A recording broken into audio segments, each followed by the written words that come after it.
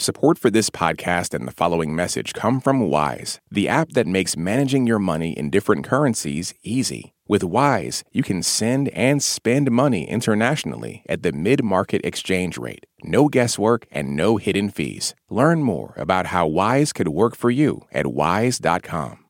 Russia's military unleashed another large-scale airstrike against Ukraine's electricity system today. Russia had been waging this sustained campaign for the past 2 months as winter was setting in, and now winter has very much arrived in Ukraine. For details on today's attack, we're joined now by NPR's Greg Myrie in the Ukrainian capital, Kyiv. Hey, Greg. Hi, Elsa. So how extensive exactly was today's attack? Russia fired at least 70 missiles at the electricity systems in cities all across Ukraine. This is very similar in scale to the previous attacks that have been taking place since October.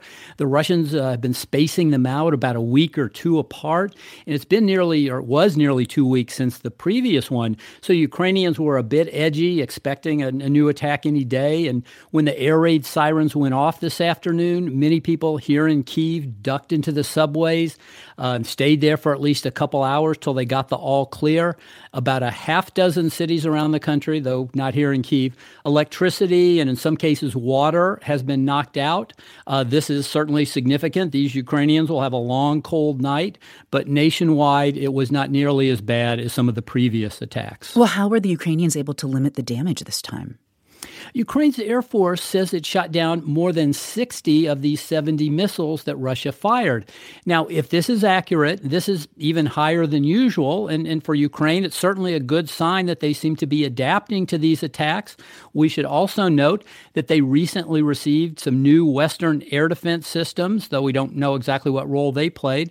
Now, President Volodymyr Zelensky put out a short video just very quickly after the attacks had finished. He said, quote, "Air defenses shot down most of the missiles. Energy workers are already starting to restore the electricity. Our people never give up."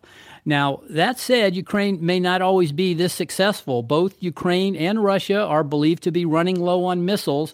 And if this keeps up all winter, as certainly people expect, it could come down to who has more missiles at the end of the day. Well, as Ukraine is getting hit, how in general are Ukrainians holding up, given that there is a long winter ahead? They're certainly getting by. We certainly see a lot of resilience here, but they know the power system is very precarious. I mean, even on a good day, power cuts are virtually universal. You'll probably have to go without lights or heat for at least 1 4-hour block, and that can easily become 8 or 12 hours a day. Now, the Ukrainians make the repairs very quickly, but it is running low on replacement equipment, high voltage transformers in particular, and that's exactly what the Russians are targeting.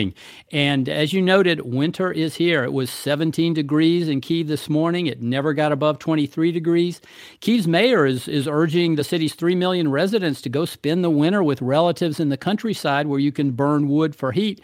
But so far, people are staying put. They want to stay in their homes, and they see this as resistance to the Russians.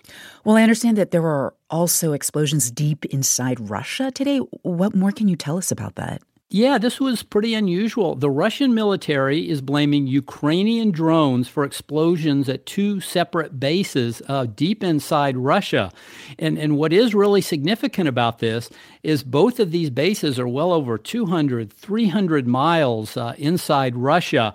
Now, there have been periodic attacks on Russian bases inside its own territory, but not this deep inside. So you have to think the Russian military is at least a little bit rattled, knowing that some valuable planes at some valuable bases deep inside Russia now appear to be at risk. Indeed.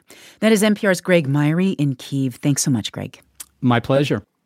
This message comes from NPR sponsor Shopify. Shopify is the global commerce platform that helps you sell at every stage of your business. From the launch your online shop stage to the first real-life store stage, all the way to the did we just hit 1 million orders stage, Shopify's there to help you grow. Sell without needing to code or design. Just bring your best ideas and Shopify will help you open up shop. Sign up for a $1 per month trial period at shopify.com/NPR. This message comes from NPR sponsor Progressive Insurance, where drivers who switch could save hundreds on car insurance. Get your quote at progressive.com today. Progressive Casualty Insurance Company and Affiliates. Listen to Embedded for moments that stay with you. I could smell the smoke. I could smell the dust. Voices that resonate. Stories that change the way you think about your life. How did we get here? The Embedded podcast is NPR's home for original documentary series. Listen wherever you get your podcasts.